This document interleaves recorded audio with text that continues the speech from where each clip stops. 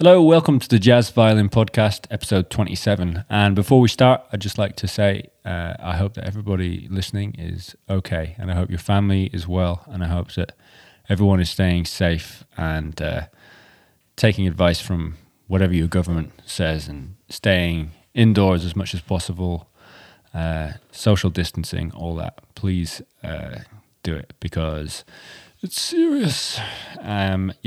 I hope that everybody's family is well, and I hope that nobody is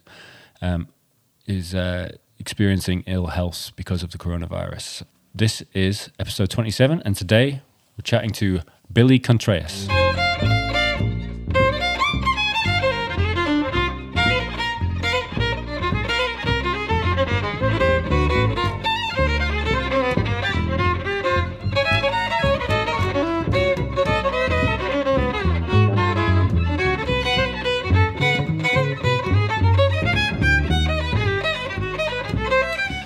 I'd just like to talk to you first about a new podcast that I've started called Locked in the Green Room. It's basically me interviewing different musicians around the world who have been affected to some degree by the coronavirus, which is pretty much every musician. We're all sitting at home, we don't have any gigs, and we are trying to find things to fill our time with. So just chatting to different musicians. You might be excited to know that I spoke to Charlenberger again. So he is a guest on that new podcast, and you can hear him chatting all about how he's been spending his time. And as you can imagine, he's been spending his time pretty well. So that new podcast is called Locked in the Green Room. You can find that on Podbean, Spotify, soon to be iTunes. You basically look in the description of this podcast and you'll find a link there. So that's Locked in the Green Room. It's called Locked in the Green Room because the Green Room is the musician's limbo period before the gig. And right now, we're all stuck in a big limbo period before the gig, which we don't know when it's going to start.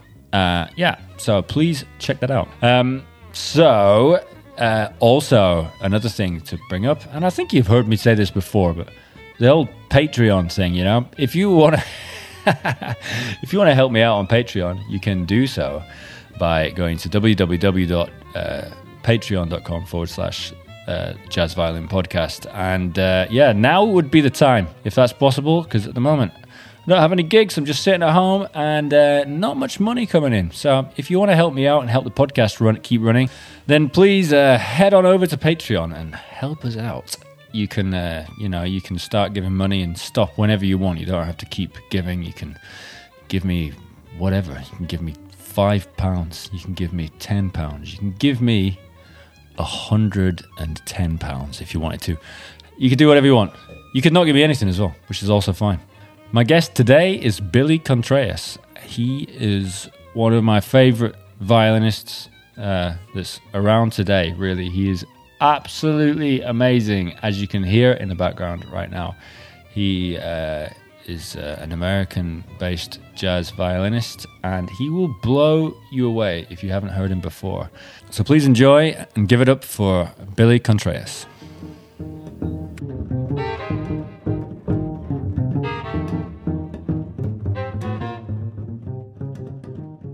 Yeah. How are you doing? Just moved places? Just moved places now. Got internet, which is good. But yeah, just moving amidst all this shit. It's a bit intense, isn't it, you know? Don't really, wasn't expecting this. Yeah, a lot of crazy stuff going on. How's it going where you are? Man, it's going pretty good. It's kind of it's like I think it's around, oh god, I can't remember now. I want to say like maybe 100 in the state I'm in. Yeah. But it's kind of, I think most of them are actually in the county I'm in, because I live like in like the metropolitan area of Tennessee, like the capital and stuff. Yeah. So yeah, I think there's 60 in this county. Yeah. But yeah, it's kind of just doing that, multiplying, every couple days. Yeah. And how's it over there where you're at? Well, I'm in London. Oh wow. So it's multiplying. I actually don't know. I don't know how many it is, but it's definitely going up for sure. Yeah. Are you guys allowed to leave the house? Yeah, there's not it's not like a mandatory you can't, but it's a don't leave the house unless it's something, like basically we're only leaving if we need to go to the grocery or something. Yeah. And otherwise, yeah, just all the bars, and I think most of the restaurants now have shut down. Yeah. And yeah, pretty much it's just like, yeah, stay inside. So Yeah. are you guys mandatory or? Well, no. What happened? Basically, our prime minister is like, he's being the most lax out of everywhere in the entire world. Oh, really? Yeah, man. Oh, wow. I don't really know why. But he's so but he basically was trying to make it the whole country sort of do this what's it called, herd immunity thing, where like some people, he's like, yeah, well, some people are gonna get it and then we'll all become immune and it'll be fine. But then the World Health Organization was like, dude, that's the worst idea. And he's slowly like changing his tune and like just sort of but we're doing it really slowly, and now he's shut all the bars and everything, like all the bars and restaurants and stuff, everything's shut. So I mean, I'm imagining that you're in the same boat as a lot of us, which is like all your gigs have gone. Yeah, pretty much. Yeah, man. All the gigs are like, just disappeared. And I think I got stuff canceled pretty much till like into April. Yeah. But what about you? How far out is it? Well, not much. Well, at the most of April. Well, all of April, 100% gone. All of this month's 100% gone. And so, well, actually, some places just haven't even got in contact. But like, it doesn't. Yeah. I mean, I just know that I can't do it to do the gigs. They're shut down. Yeah, all of my bar gigs around London disappeared, obviously, and all these things. It's tough to try and guess when it's gonna I'll pick up back again. Yeah, but we're all in the same boat. Everybody. Yeah. Yeah, and there's also there's good things about it too, man. Like, I mean, I really like the pace of things now a lot better. Yeah. Like, you don't want to be out of work all the time, but I don't know, man. Sometimes it's easy to like overwork yourself. Yeah. And Yeah, very much so. It can be. Where are you from? I'm from England, but okay. Well, I grew up in Scotland. Oh, nice. And now I live in London. So that's awesome. Yeah, and you're from the States, right? Yes, yeah. I was born up in Michigan, but I grew up here in Tennessee around Nashville. So yeah. Well, man, did you grow up playing Scottish music at all, or like a really small amount? Not really. Yeah. I got into the violin through just sort of school lessons playing classical music. But yeah, I didn't. Yeah. I mean, I have a bit of that, but the Scottish thing, but not so much. I think there was like a point in my life when I started to just do a bit of it, and then I got into jazz, so it disappeared. Nice. How did you start playing, actually, man? Man, my family's kind of musical. My dad comes from a real artistic family where they all kind of paint and play music. But mainly when we moved to Nashville, there's so much music around here. My older brother was already kind of getting serious into the piano. And so I saw, do you know who Charlie Daniels is? Yeah. I saw a video of him playing on TV. Yeah. There's sparks coming out of his fiddle and stuff. And so I was like, man, that's super cool. So that kind of did it. But then I went down. We just happened to kind of go down to the park one day in the town we lived in, and there was a fiddle contest there. Yeah. And so that kind of just really did it, man. And I was just really enthralled. And so I asked some people there for lessons, and some of them recommended doing Suzuki. So I Right. did Suzuki for about like 6 months, but I really wanted to learn to play fiddle music. Yeah. So after 6 months, like switched over to a fiddle teacher and stuff. Ah. So So you yeah. started with Suzuki, and did you stop doing that because you weren't that into it? Yeah, well, the goal was kind of, when I started to just do fiddle music. So, Right. yeah, I just really wanted to kind of do that the whole time. It is cool how in Suzuki, like when, at least in the beginning, you learn by ear and stuff. Yeah. So that's kind of, a big similarity with a lot of, fiddle music. Hmm. But definitely, yeah, I wanted to get more into like the fiddle tunes and stuff. Yeah. But, yeah. Ah. Do you reckon it sort of shaped you a little bit in terms of like technique, or and I guess with the ear thing, it must have done. Man, I would think, everything has a influence that you do. So it wasn't a long time, but yeah, I'm sure, starting with, the ear training, emphasis, Yeah. and good technique, man, Yeah. that doesn't hurt. Yeah. That's, like getting some good technique early on is, luckily my fiddle teachers they were really good about that too, having good technique and stuff. But, So it's interesting, like, yeah. so fiddle, like American fiddle music. I don't know anything about the I guess the pedagogy of that, and like how it's taught, and how like just now you're talking about technique, and I think that a lot of people's understanding of like folk music styles is that like technique isn't a big thing. But that's interesting to hear that you had a good technical basis from those guys. Yeah, man, I think it's like, man, technique is, probably really essential to whatever style you're doing, but I guess just kind of different techniques, Yeah. And yeah, so but yeah, my first fiddle teacher, he was really good about just basic, like, like good parallel lines everywhere, that kind of stuff. Holding yourself up straight, just kind of good form in general. I think fiddle's one of those instruments, if you don't at least get a good basic technique of playing it when you're young, man, it's hard. I think when you get older. So that's like, yeah, I think that's really good. But yeah, technique with all that stuff is kind of, I guess as you get older, you get more into the details of all that kind of technique of different types of folk music, which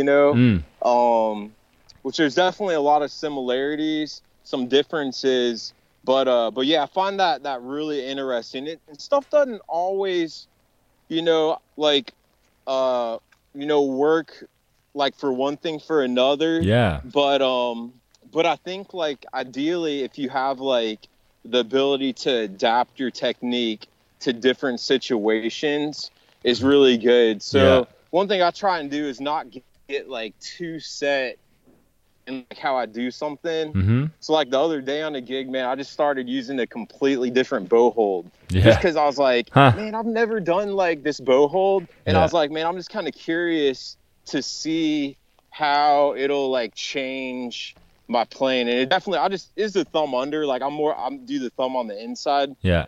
And I was just like, man, I think I might have started thumb under just for a little while, but yeah, and it definitely, man, totally changes the touch of the bow. And yeah, so I'm really interested in a lot of that stuff. Just how you hold. The other day I was noticing when you hold the bow up the stick a little bit, like how it totally changes the tone of the tone you're getting on an instrument. And yeah, so that kind of stuff is interesting, and a lot of the work I do, which is kind of different styles, it definitely helps to like not ever get too set in one technique per se. Because just different things call for different ways of playing. And and it can be really uncomfortable, man, if you go to try and play something and you're like kind of stuck with a certain way of doing it and you got to change it.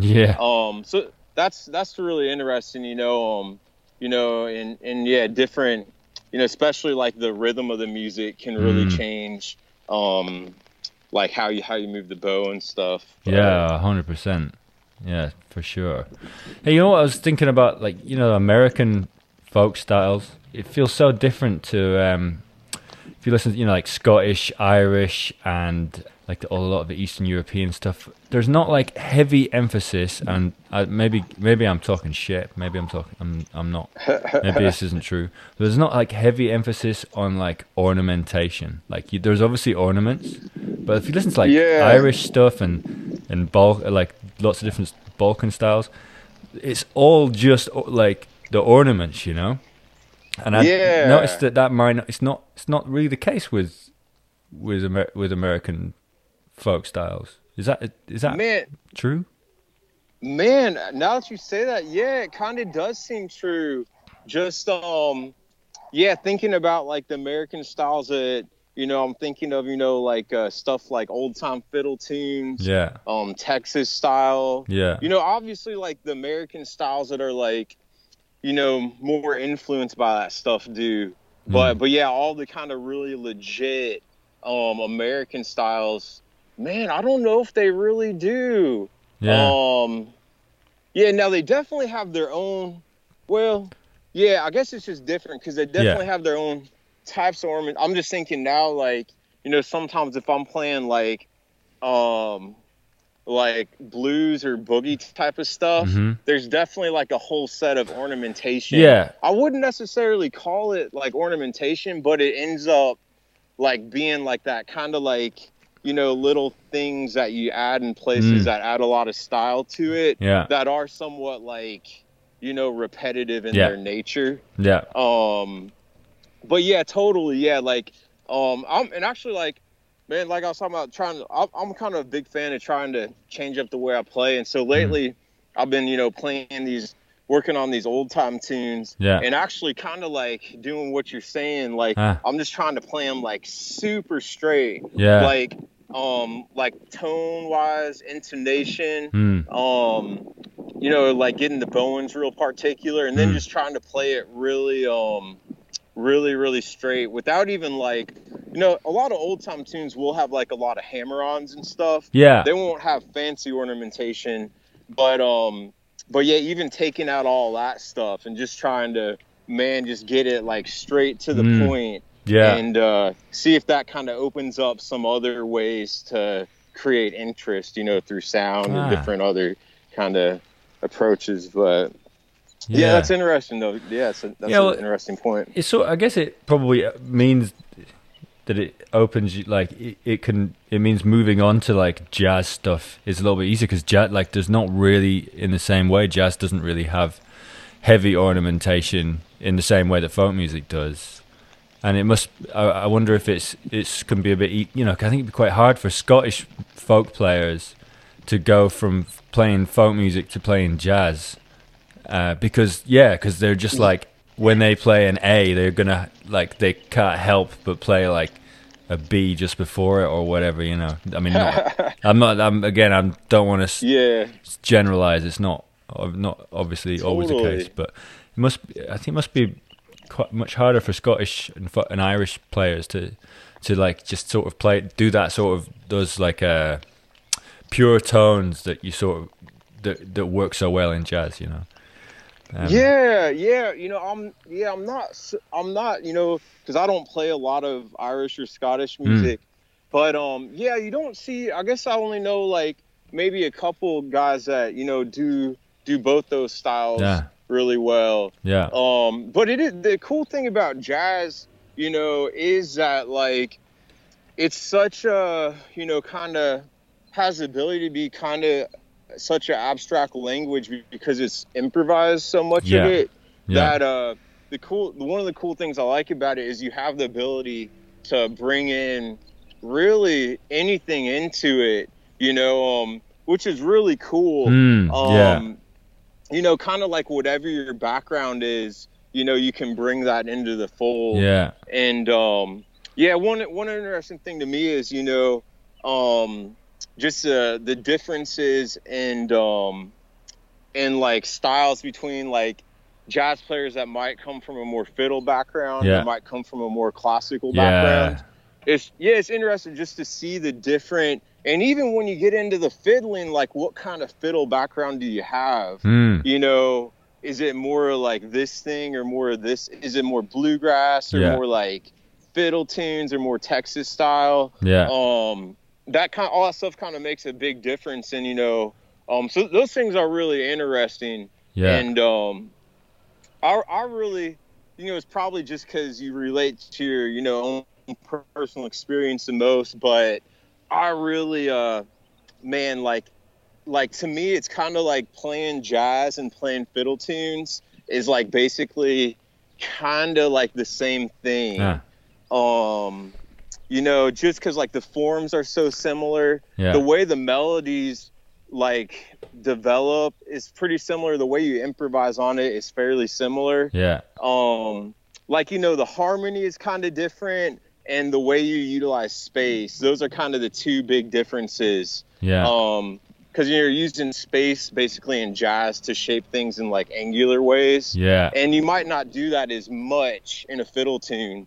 And the same way you're using, you know, the harmony to create like kind of tension and release in different, you know, ways. And you might not do that as much.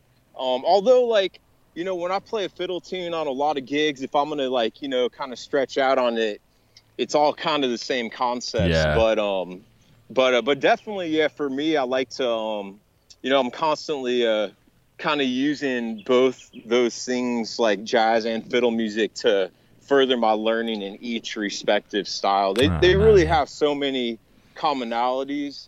Like when you get into, you know, bowing stuff, and especially all those old time tunes that have kind of like different bowing patterns. It's real similar to like a jazz ride cymbal. So yeah, that's kind of like, you know, rhythmically, even though there's not a lot of space, when you use the bow in a particular rhythmic way, like oriented around like different types of patterns, like in phrases, it ends up turning into a lot of like the same rhythms. You don't have, the only thing you don't really have is like there's so much like 3/2 in jazz, there's so much like movement between triplets and doublets. You don't really get that in the bow and the fiddle tunes, but any of the like cross sections, you know, stuff, like you know, the 3 against 2, that kind of stuff, you definitely get all that in the bow, so that's cool. And then melodically, you know, they're kind of similar, because, you know, like fiddle tunes, you know, are kind of like, seems like the precursor to, you know, kind of like pop music in America. You know, like a little bit far removed now. I get but you know, if you take away kind of all the fancy stuff going on in the tunes, you're basically just left with these like simple little pop tunes. And and so, you know, jazz is kind of, you know, the same thing. It just kind of went a different direction. So as far as the way the melodies are built and structured, how the phrases develop, they're really similar as far as that. And so, yeah, like understanding fiddle tunes really well can teach you how to like improvise and create melodies in jazz that have a strong connection to the motifs and the melodies, because that's kind of what fiddle tunes are doing. They're a fancy version of this really simple melody. And when you get into that concept deep, and, you know, I like to do this thing where I like reduce like all the frills and then like have these basic sub melodies, and then mess around with a bunch of ways to like create new ways of playing the tune from that, which is really much easier, because if you're trying to improvise off of something that's complicated, it's really difficult, I find. But you can take that same approach when you're playing jazz, you know, how to you know, play around the melody and that kind of stuff, and, you know, create different shapes based off the same kind of like sub movement of the melody. But, okay. In like a I guess it could go a couple different directions. But Yeah, just like in fiddle music, some people call it like controlled improvisation, Right. and like so like if like I was working on this tune the other day called Duck River and Yeah. just learning it, and I find sometimes, man, if you learn something too well, you don't really know it. Like Yeah. you can play it exactly, but playing something exactly doesn't like really make you like understand it on a deep level really well. Yeah. So like sometimes what I do is just like approximate my learning, and I might just kind of like subliminally listen to this tune and just kind of like whatever, not pay too much attention to it, but still kind of check it out a little bit. So like with that tune, that's kind of what I did, and it was a lot easier to kind of to do like different ways of developing the melody. I guess it just I know lets you exactly see what you the mean. bigger, you see like the Yeah. bigger, like the important characteristics kind of jump out more, and sometimes it's easy to get distracted by all the little details, which can make it harder to create new stuff off of it sometimes. If you half know something, you a lot of the time you're trying to use your ear to hear it rather than just your fingers happening and just doing it, So and then as soon as you start like that off in your mind, then you're just going to be able to be creative with it a lot more. That sounds like that's how it rings to me. What you're saying. Yeah, and as far as like the jazz, and the motifs, I think it just depends player to player.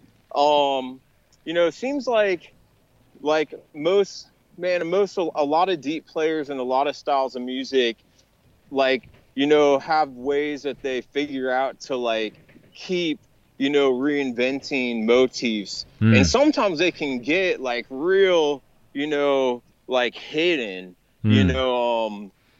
Sometimes that stuff can get like, and like working on these fiddle tunes like that, it's easy to see how it happens so quickly. Yeah. And but that's kind of cool approach, and definitely that's like a goal, is to especially with fiddle music, it's easy to like play too much to the melody or way off the melody. So figuring out ways that you can it's tricky too, man. It's like but yeah, I like that way of reducing the melody. It's kind of a really interesting way to come up with a lot of new variations. And Hey, how did you first start playing jazz?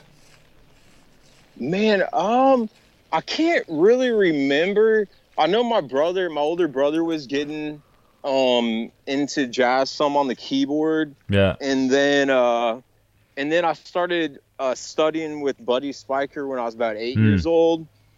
And sometime in our first lesson, I think he probably taught me that tune Whispering, which is the Groovin' High is the contrafact over that tune. And so definitely just started getting into like swing and Western swing and some jazz stuff with Buddy at a pretty young age. Yeah. And got more into Western swing for a couple of years, and then really started getting, pretty interested in jazz a lot when I was maybe 11 or 12 or something. But yeah, basically kind of learned to improvise when I was about 10, because I started playing with Buddy's band, and we'd just be playing, and he'd be like, okay, it's your time to play. And so we did that every week for about 6 years. And so that's kind of where I learned how to improvise mainly, just from that weekly gig and preparing for that and stuff. But and we do a lot of standards on that gig, that kind of thing. So a lot of it was like basically on the job in a way, like, but from a young age. Yeah, definitely. Like having that weekly thing made a good, like, intuitive approach to learning how to improvise. But I'd be working on it during the week. We would get together and work on tunes and arrangements. And then on my own time, I'd be like working on ideas, different harmonic ideas. trying to learn new licks, that kind of thing, to, have that, having a weekly thing for that can be really good. Yeah. And, but then also when I was 12, I got pretty like doing a lot of jazz stuff. So I did like some different jazz programs around the country. Things you like audition for or send in things. A lot of them were like about composition stuff. Yeah. Then started playing some jazz festivals. So for about 3 or 4 years, I did a lot of jazz playing on a pretty regular basis. Yeah. And which is good. It's like it's hard to like. I mean, it's just it can putting yourself in an environment where you get to play something a lot. Yeah. Is just really, really good. And so I'm glad I got to spend a lot of time when I was younger doing that. I definitely don't play as much jazz like as I get older, just because a lot of my work is it's not that it's not a lot of the same concepts, but not just like kind of jazz gigs a lot. So, yeah. So a lot of your work is like old time and like fiddle stuff.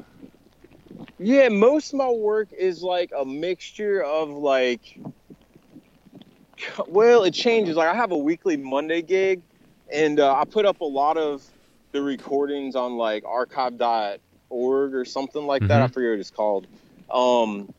But like I've been doing that for a couple of years, and it's changed over the years. I had a band for a while, and we got a bunch of YouTube videos, about 90 videos from the last like couple months of shows, and did that. So like, and I'll be working on that, during the week, and that's kind of like a mixture of like jazz. It's kind of a fusion of jazz and bluegrass. Yeah. But so I did that. It's like all my originals or original arrangements. Then the next year after that, I did a trio for a year where I would switch between electric mandolin and fiddle. I worked up like a whole classical repertoire for that, based on improv stuff. Yeah. And did a pop set, that kind of stuff. And then this year I've been doing a different band every week and trying to write all new music for every week. So that's been really fun.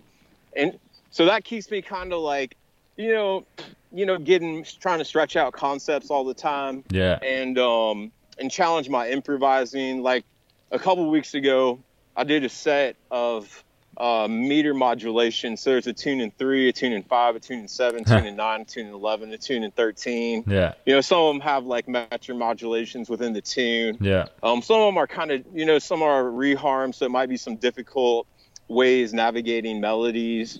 So that stuff I do that on a weekly basis. It kind of, keeps me on my toes. I wouldn't say it's jazz because like, genre names are a little bit, boxy, but I don't know. I mean, like a lot of people would say it's jazz.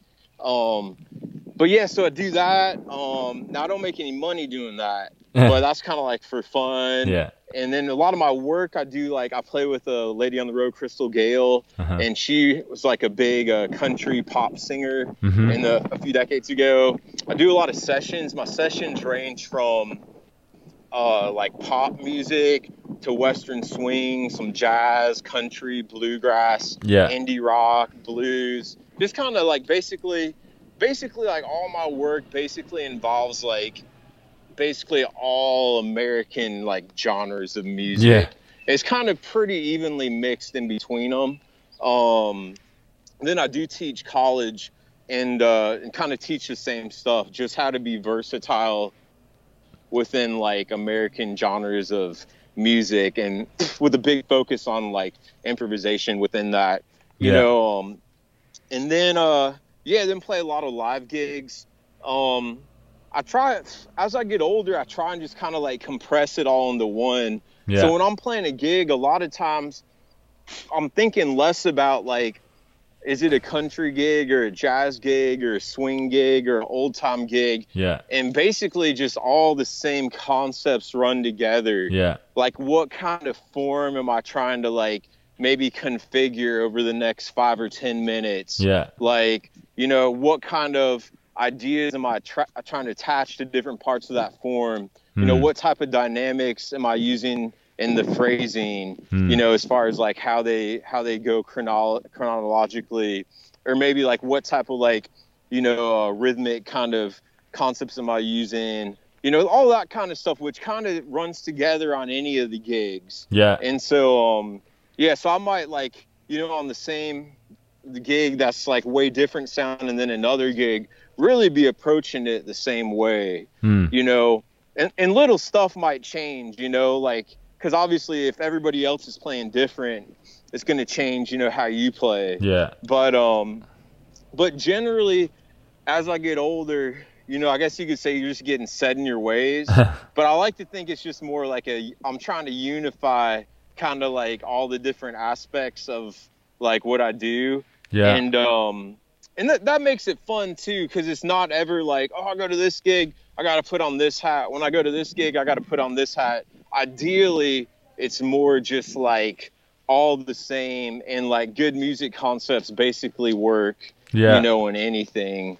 And but yeah, I really enjoy doing a lot of different types of work, which I get to do in Nashville is a really good place for that. Yeah, of course, yeah. And in general, country music's really interesting because I think actually more than any other style of music, it really draws from all styles of music, which is really interesting because, it has a big blues element. Yeah. It has a big swing element. It has a lot of jazz elements.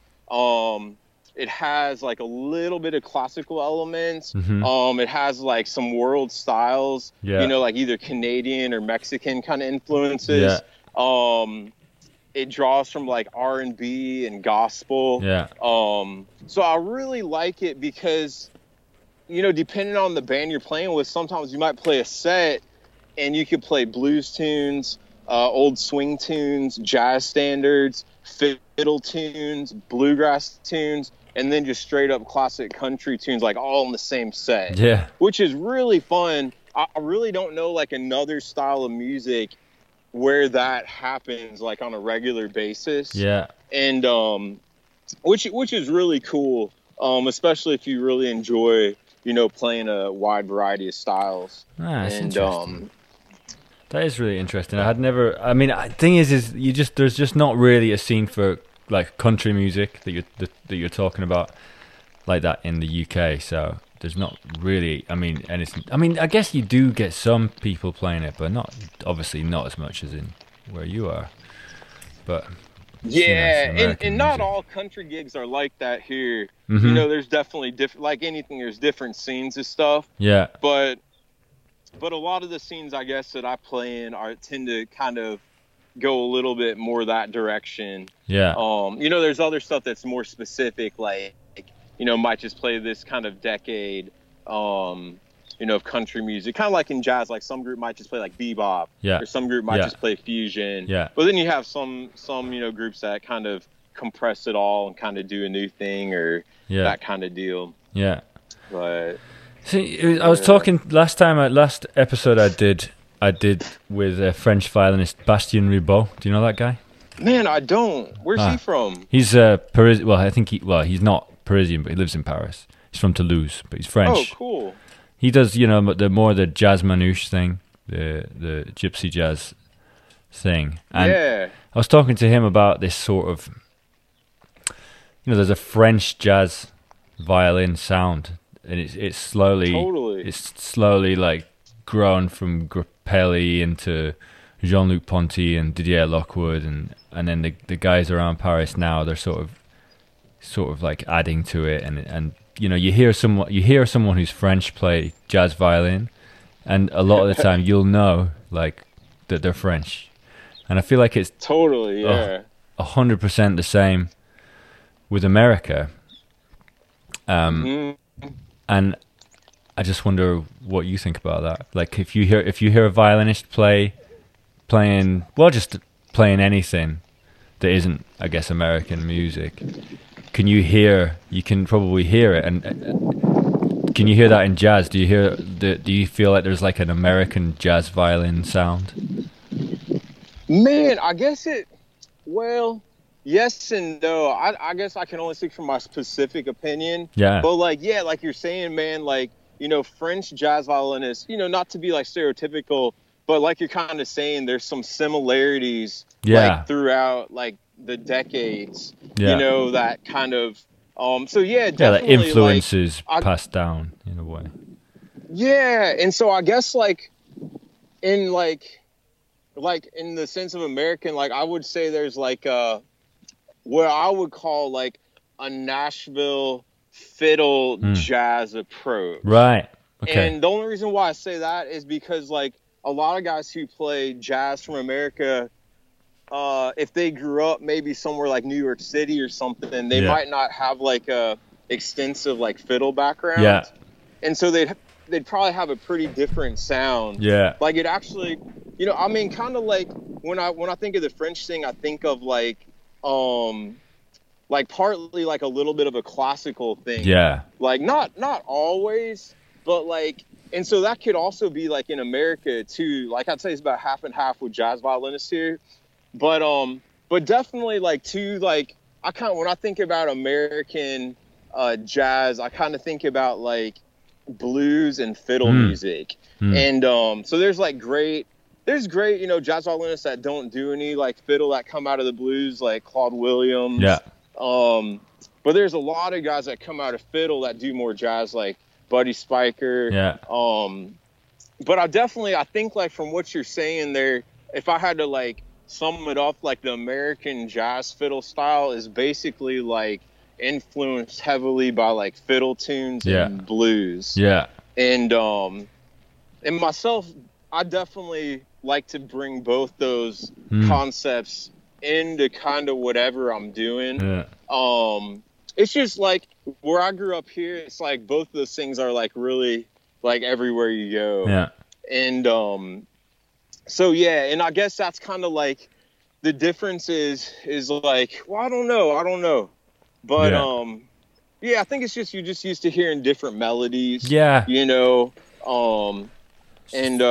like some of those like, man, like, yeah, just like, yeah, sometimes melodies are written differently. But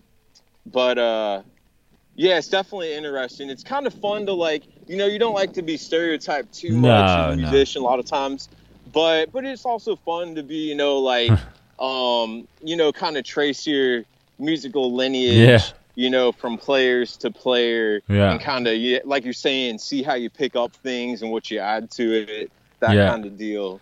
But well, it must just be about talking with Bastian. He was saying, it's about just being with a bunch of violinists who do something really similar to you, and you watch them play a gig, you see them play all night, and you can't help but be, taken in by it, and you can't help but take some of it in. Totally. And it's like you were saying you had these regular gigs, and I reckon that's going to influence you so heavily.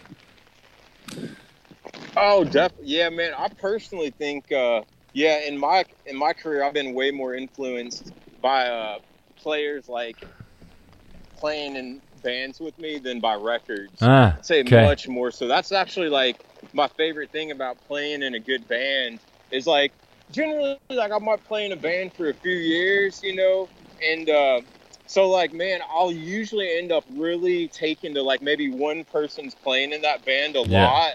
And then I'll just like try and learn the way they think about things, how they perceive what they're hearing, and how they like create stuff. And it's a great opportunity to do that because it's such like a recurring thing. But yeah, that's definitely every couple of years I'll be in a situation and I'll like really pick up a lot of ideas from someone in the band I'm playing with. Much more so than like from records. Records you kind of get, I feel like, a single thing here. Even if it's like a big concept, it's still, but like sometimes like when you play repetitively with someone, you can like pick up whole kind of like catalogs ideas from them. Yeah. And so yeah, that's, man, I totally agree with what he's saying there. It's it can be a really, really beneficial, thing to check out at the same exact same players and on a live basis. But I guess that must mean that if you're playing with if you're saying that you get a lot of your influence from other players, that means that you must be getting a lot of your influence from other instruments a lot of the time, not just violinists. Man, yeah, totally. So when I grew up playing with Buddy, we played twin fiddles. Yeah. So in that particular setting, I would get a lot of ideas from Buddy. But yeah, in other settings as I've gotten older, yeah, definitely, like it'll be maybe a piano player or a guitar player or a steel guitar player or maybe a drummer. But yeah, definitely a lot from other instruments. Yeah. Which I'm a big fan of. It's like, I don't know, but I've always kind of like, as much as possible, tried to like go less traveled routes. Yeah. So whenever I'm working on something, I try and as much as possible bring some type of originality to it. And so that's kind of, I just find that it's just interesting to me. So I think I kind of naturally seek out ways that kind of create those opportunities. So have you ever sort of struggled with anything when it comes to learning music and learning the violin, be it? Yeah. Oh man, yeah, all the time, man. I'm kind of in it for the big picture. So like, no, I hadn't always been, but the last few years, I'm really like, sometimes it might take me a couple of years to be able to like maybe get some concepts that really influence. Like right now, I'm really big on like these like large scale forms. So like a lot of times on gigs, I'm trying to like ingrain that concept until it becomes intuitive. So like I'd say in another like maybe 2 years, I probably will be able to do that really well. Yeah. Like basically now I kind of like still have to like be really conscious of it and like make myself do it. And if I like forget to do it, maybe 25% I will, but then won't. So like, yeah, so stuff like that is like, man, a lot of times, try and just be a little bit patient. And, you want to work on stuff and get it. But for me, it takes actually like a pretty long time to like absorb concepts because really it's kind of like you only absorb it from doing it on a gig enough times. Yeah. So a lot of that depends on how many gigs you're playing, what the gigs create as far as musical opportunities. Yeah. But yeah, so that's like one I'm working on now that I'd say in a couple of years I'll have pretty well. Other things like I'm not too successful with, like I'd like to write a lot more music on the fiddle. I don't do that a lot. I mainly write on piano. I'm pretty successful with that because I've been doing it since I was a kid. And but yeah, and then man, I'm thinking I kind of like, I kind of just go wherever the wind blows me and just try like lately I've been trying to get some more technique. So trying to find like new ways to like create like quicker movement and like more distance. So that's kind of something I've been working on. And then like a lot of stuff with the bow. So something I've been working on for a year or two now is like trying to really bring a poetic sense to the way my bow moves when I'm improvising. And it's kind of that same thing where it's like, sometimes you can do something intuitively well, and then when you try and analyze it, I find it kind of makes you do it worse, but eventually a few years later you'll probably do it way better. Yeah.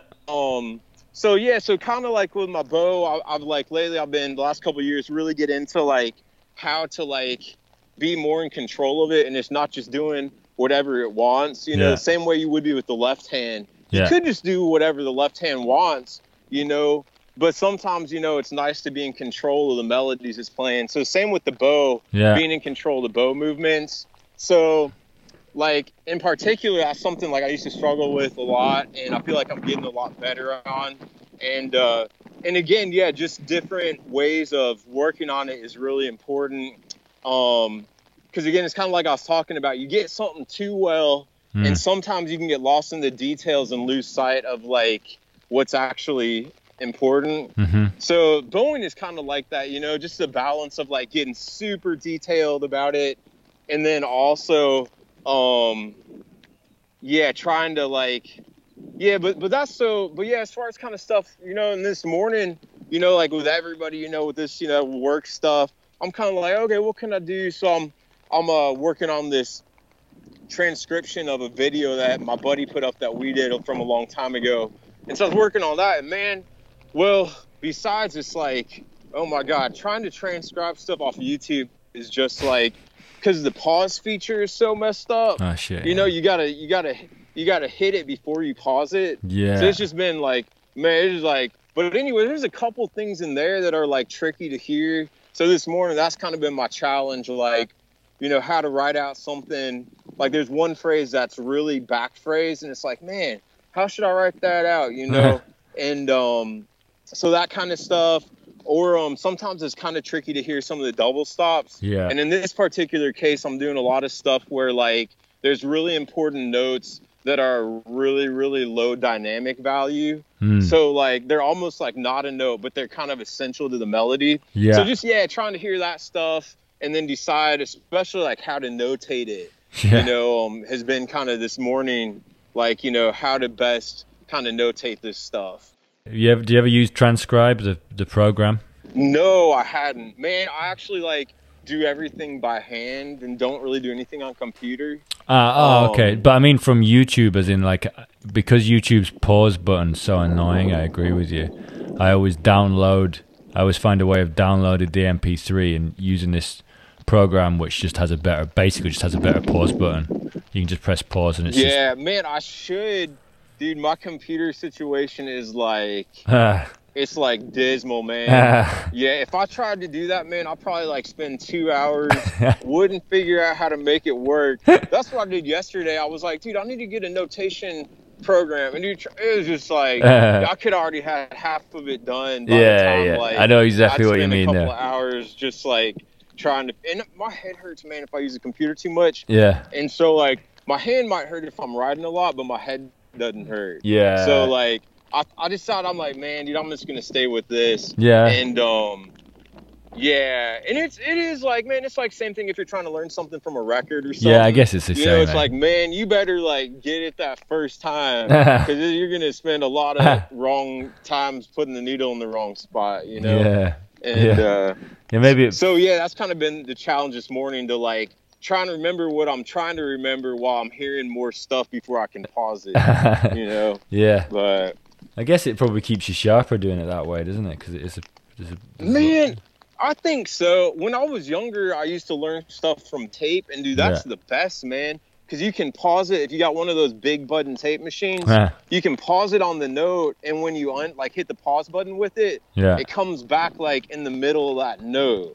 So like that was like, dude, that was like you could, man, go through a lot of stuff quickly. Yeah. But yeah, I hadn't found anything better than a tape for learning stuff by ear. Yeah. But that's interesting. Yeah. That's great. So at the moment, what are you working on? You said that you're working on basically transcribing. Did you say you're transcribing stuff like a performance that you did? Yeah, it's just like a video I did with my buddy who plays bass. He has a little YouTube channel, and he's put some videos on it. So he put up one of us. Yeah. And I'm gonna probably, like maybe try and sell some copies of the transcription if anybody wants to play along with it. Yeah. So that's what I was saying, just something to kind of generate a little income while there's no work. And so I was like, man, I'll do this. And so, and it's pretty cool, man. It's pretty fun. And I'm almost done with it. I got a few more courses. Mm-hmm. But yeah, so doing that, that's kind of what I was working on this morning. In general, what I'm working on is trying to get a set of 100 tunes that are all like I can't wait to play on the gig that night. And I'm basically at 91. Yeah. I'm at 91. This is like music that I've performed over the last 2.5 years, basically. And so basically I'm trying to add to that. My last gig got canceled, and I had 8 new tunes that 7 that I was gonna do, that are in the book for that I hadn't got to perform yet. Yeah. But that's kind of like my long-term thing is basically just get a book of like, man, tons of great music of originals or original arrangements. So I'm about 9 away from 100 as far as like all keepers.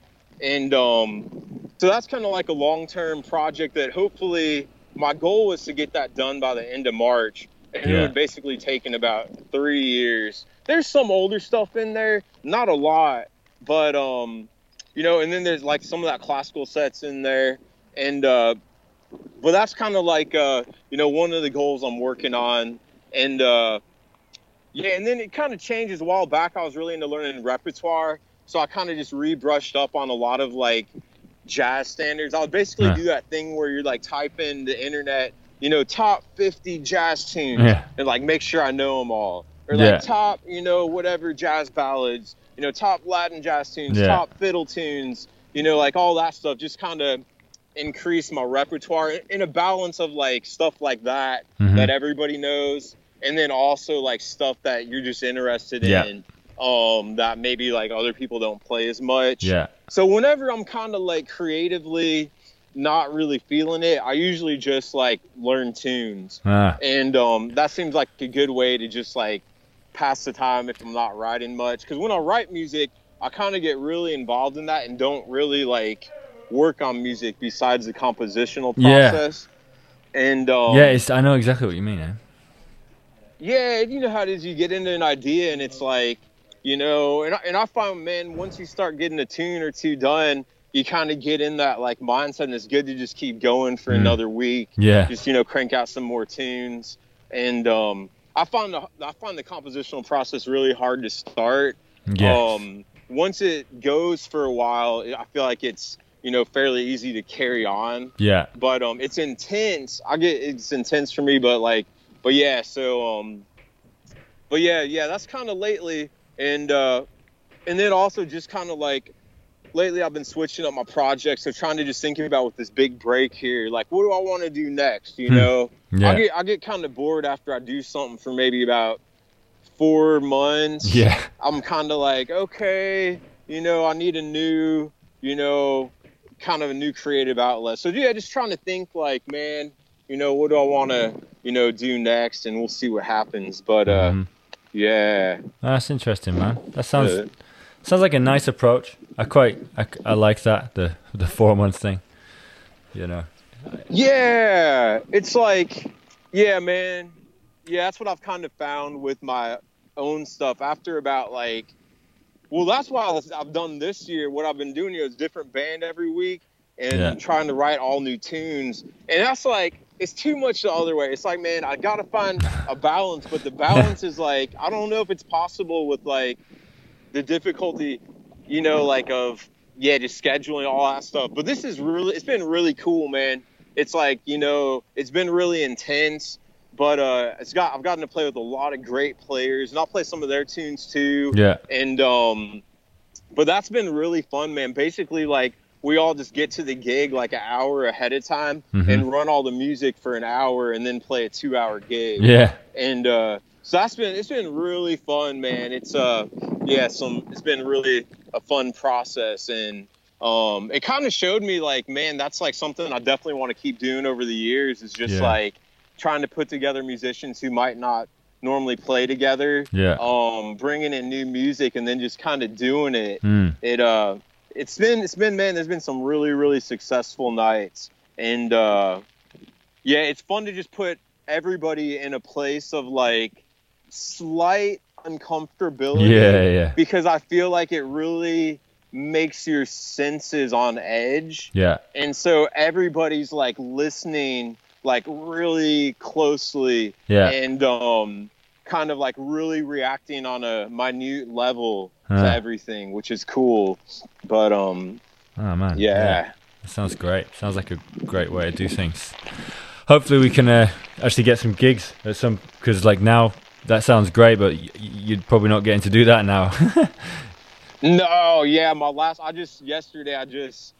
basically like the next 2 or 3 gigs of like stuff I had lined up. Just kind of candid, and which is like, man, I'm kind of like, in a way, I'm kind of like it's like you just kind of got to go with whatever and make the best of it. Yeah. So I'm like, sweet, man. Okay. Cause I kind of got in a little bit of a pattern too much with these last 4 months. Cause I feel like now I'm like not in command of what I'm doing, but like the situation is in command of my creativity. Yeah. Like, which can sometimes be cool because it means like, in a way, you've gotten like really efficient at what's going on. Yeah. But it's definitely not like a freeing sense of creativity. So it's kind of cool having this downtime and just like being like, man, just like letting your mind and like everything just go free. Yeah. And just kind of see where it wants to settle.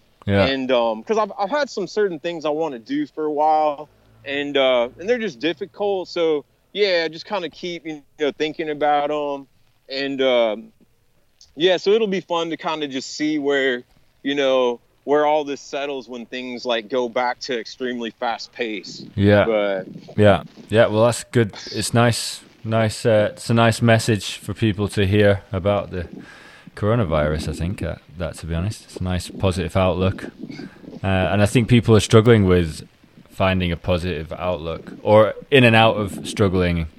Probably sometimes feeling great about it and then feeling, oh god, and then going back to, man, all the different information you read. Yeah. And, most people, I know myself, I don't know a lot about like medical stuff, so it's it's neither do I. But but it's you know what, it's probably best to just like stop reading the news and just carry on practicing. Yeah, man, honestly, one of my good friends, man, he helps me out with like a lot of like my technical stuff. I trade him lessons, and he's coming up with some great music. I've kind of given him a set of lessons based on these concepts, and he's like written all this music around it for double fiddles, which is super cool. And but yeah, he helps me with the technical stuff. Man, I went over there like maybe a week ago, like just when all this stuff was really going down where we're at, and man, and it was funny, man, because I walked in, he hadn't even like heard about it until like a few minutes before, because he already like his job, he already kind of self-isolates like with his work, what he has to do. Yeah. And I was like, oh my God. And it's like, it's just funny, man. It's like, I was like, but yeah, it's like, you could, man, if you don't know a little bit, but yeah, too much of it is, too much can send you funny. I think I probably spent too much time today reading the news. And I think yesterday I did much better. I was just practicing and getting on with stuff, having a great time. But today I checked the news out too much. I need to stay away from it. I kind of feel, totally, man. I kind of feel the same about like listening to music. It's like, I feel like you got to find the right balance between like getting overloaded with things that aren't you. Yeah. So like, because I feel like sometimes, man, you get listening to too much music. It kind of like, some ways, I feel like, depending on people's personalities, for myself, I feel like it like sometimes can like overcrowd my own internal thoughts, you know. But yeah, it's just like it's kind of interesting thinking about listening to music, and sometimes I feel like a really strong pull to, but sometimes, man, like not at all, and because I mean everything's music, right? Yeah. Like people say, like the rain or just someone's footsteps and all that stuff, laughing. And so sometimes, it's like, I like to kind of, listen to that type of music a lot. Yeah. And, a lot of good music out there though, man. Yeah. I agree. Man, I think this has been a nice one. I think we've done an hour now, actually, just looking at the clock. So it's pretty good going. Yeah. Thanks a lot for chatting to me, man. Been a pleasure. Yeah, definitely, man. Congrats on doing this, man. Looking forward to hearing some of the different guests you've had. Yeah, there's a load of them. Yeah, man, that's exciting. Yeah, I'll speak to you soon, man. Thanks for chatting to me. Yeah, Mandy, thanks so much for having me on. Yeah. Man, stay in touch, man. Yeah. I hope to see you in person sometime. Yeah, that would be cool. Maybe once they lift the travel ban. Yeah. All right, man. See you soon. Bye. All right, man. Have a good day. You too. Well, thanks for listening to the Jazz Violin Podcast. You were listening to Billy Contreras and me, Matt Holborn. I hope everyone is staying safe, staying indoors, and I just hope everyone's family's okay, and I hope that everyone's health is okay too.